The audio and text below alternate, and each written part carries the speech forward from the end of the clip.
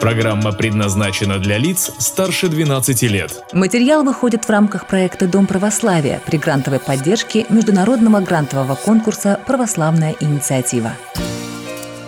Дом Православия. Трапеза. Светлый праздник Рождества на Руси всегда отмечали широко и весело. Не последнее место в праздновании этого великого торжества отводилось праздничному застолью. Русский рождественский стол, пожалуй, был самым богатым в году, ведь обильный стол обеспечивал удачу на весь будущий год. Да и Рождеству предшествует пост, после которого каждому хотелось отведать вкусных и сытных блюд. Именно в сочельник на Руси начинали готовиться к главному – рождественскому застолью. По православной традиции на стол нужно было поставить 12 блюд по числу святых апостолов. Не всем легко было выдержать эту традицию. Для такого богатого меню нужно было обладать стабильным достатком. Чтобы такой достаток как раз и приманить в дом, к Рождеству в каждой русской семье выпекали целые стада козуль – рождественских пряников в виде фигурок животных. Вечером в сочельник каждая семья в полном составе усаживалась в горнице за большим столом для того, чтобы налепить как можно больше пряничков из бездрожжевого теста, замешанного на молоке. Тесто для них готовили сильно заранее и выдерживали на морозе. Считалось, что от этого его качество улучшается. Потом козули выносили во двор на мороз на всю ночь, а в рождественское утро выпекали в печи.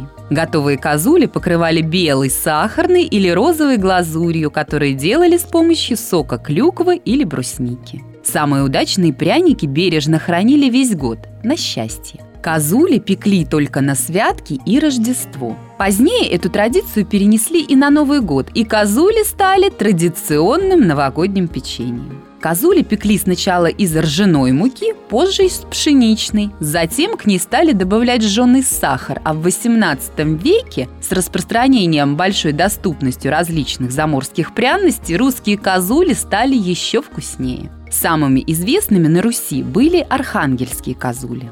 Рецепт козуль такой. Нужно пережечь 1 стакан сахарного песка, после чего растворить его в стакане горячей воды. Затем добавить 2 стакана сахарного песка и размешать до полного растворения. Добавить 150 грамм сливочного масла или маргарина, 1 чайную ложку корицы, гвоздики и соды. Немного остудить и добавить 1 яйцо и 2 желтка. После этого засыпать около 500 граммов муки, вымесить тесто, чтобы оно не прилипало к рукам. Тесто выдержать в кастрюле и в целлофане в прохладном месте ночь. После этого добавить в тесто еще 500 граммов сахарного песка и раскатать его до толщины 0,5 сантиметра.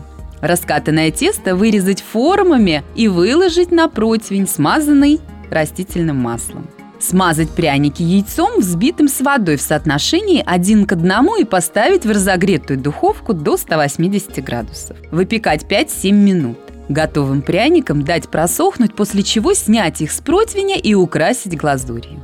На Руси всегда умели и любили печь. Русский рождественский стол невозможно представить без выпечки. Печенье, пироги и пирожки, растягаи и кулебяки, а также обязательно колядки. Специальная выпечка, которой одаривали колядующих. Колядки – небольшие лепешки из ржаного теста с различными начинками. Особо стоит отметить рождественские овсяницы или блины из овсяной муки. Даже временной период от Рождества до Крещения, святки, во многих местностях именовался по имени блинов – овсеньки или овсяницы. Пекли такие блины на топленом сливочном масле с различными начинками, которые запекались прямо в тесте. Дом Православия.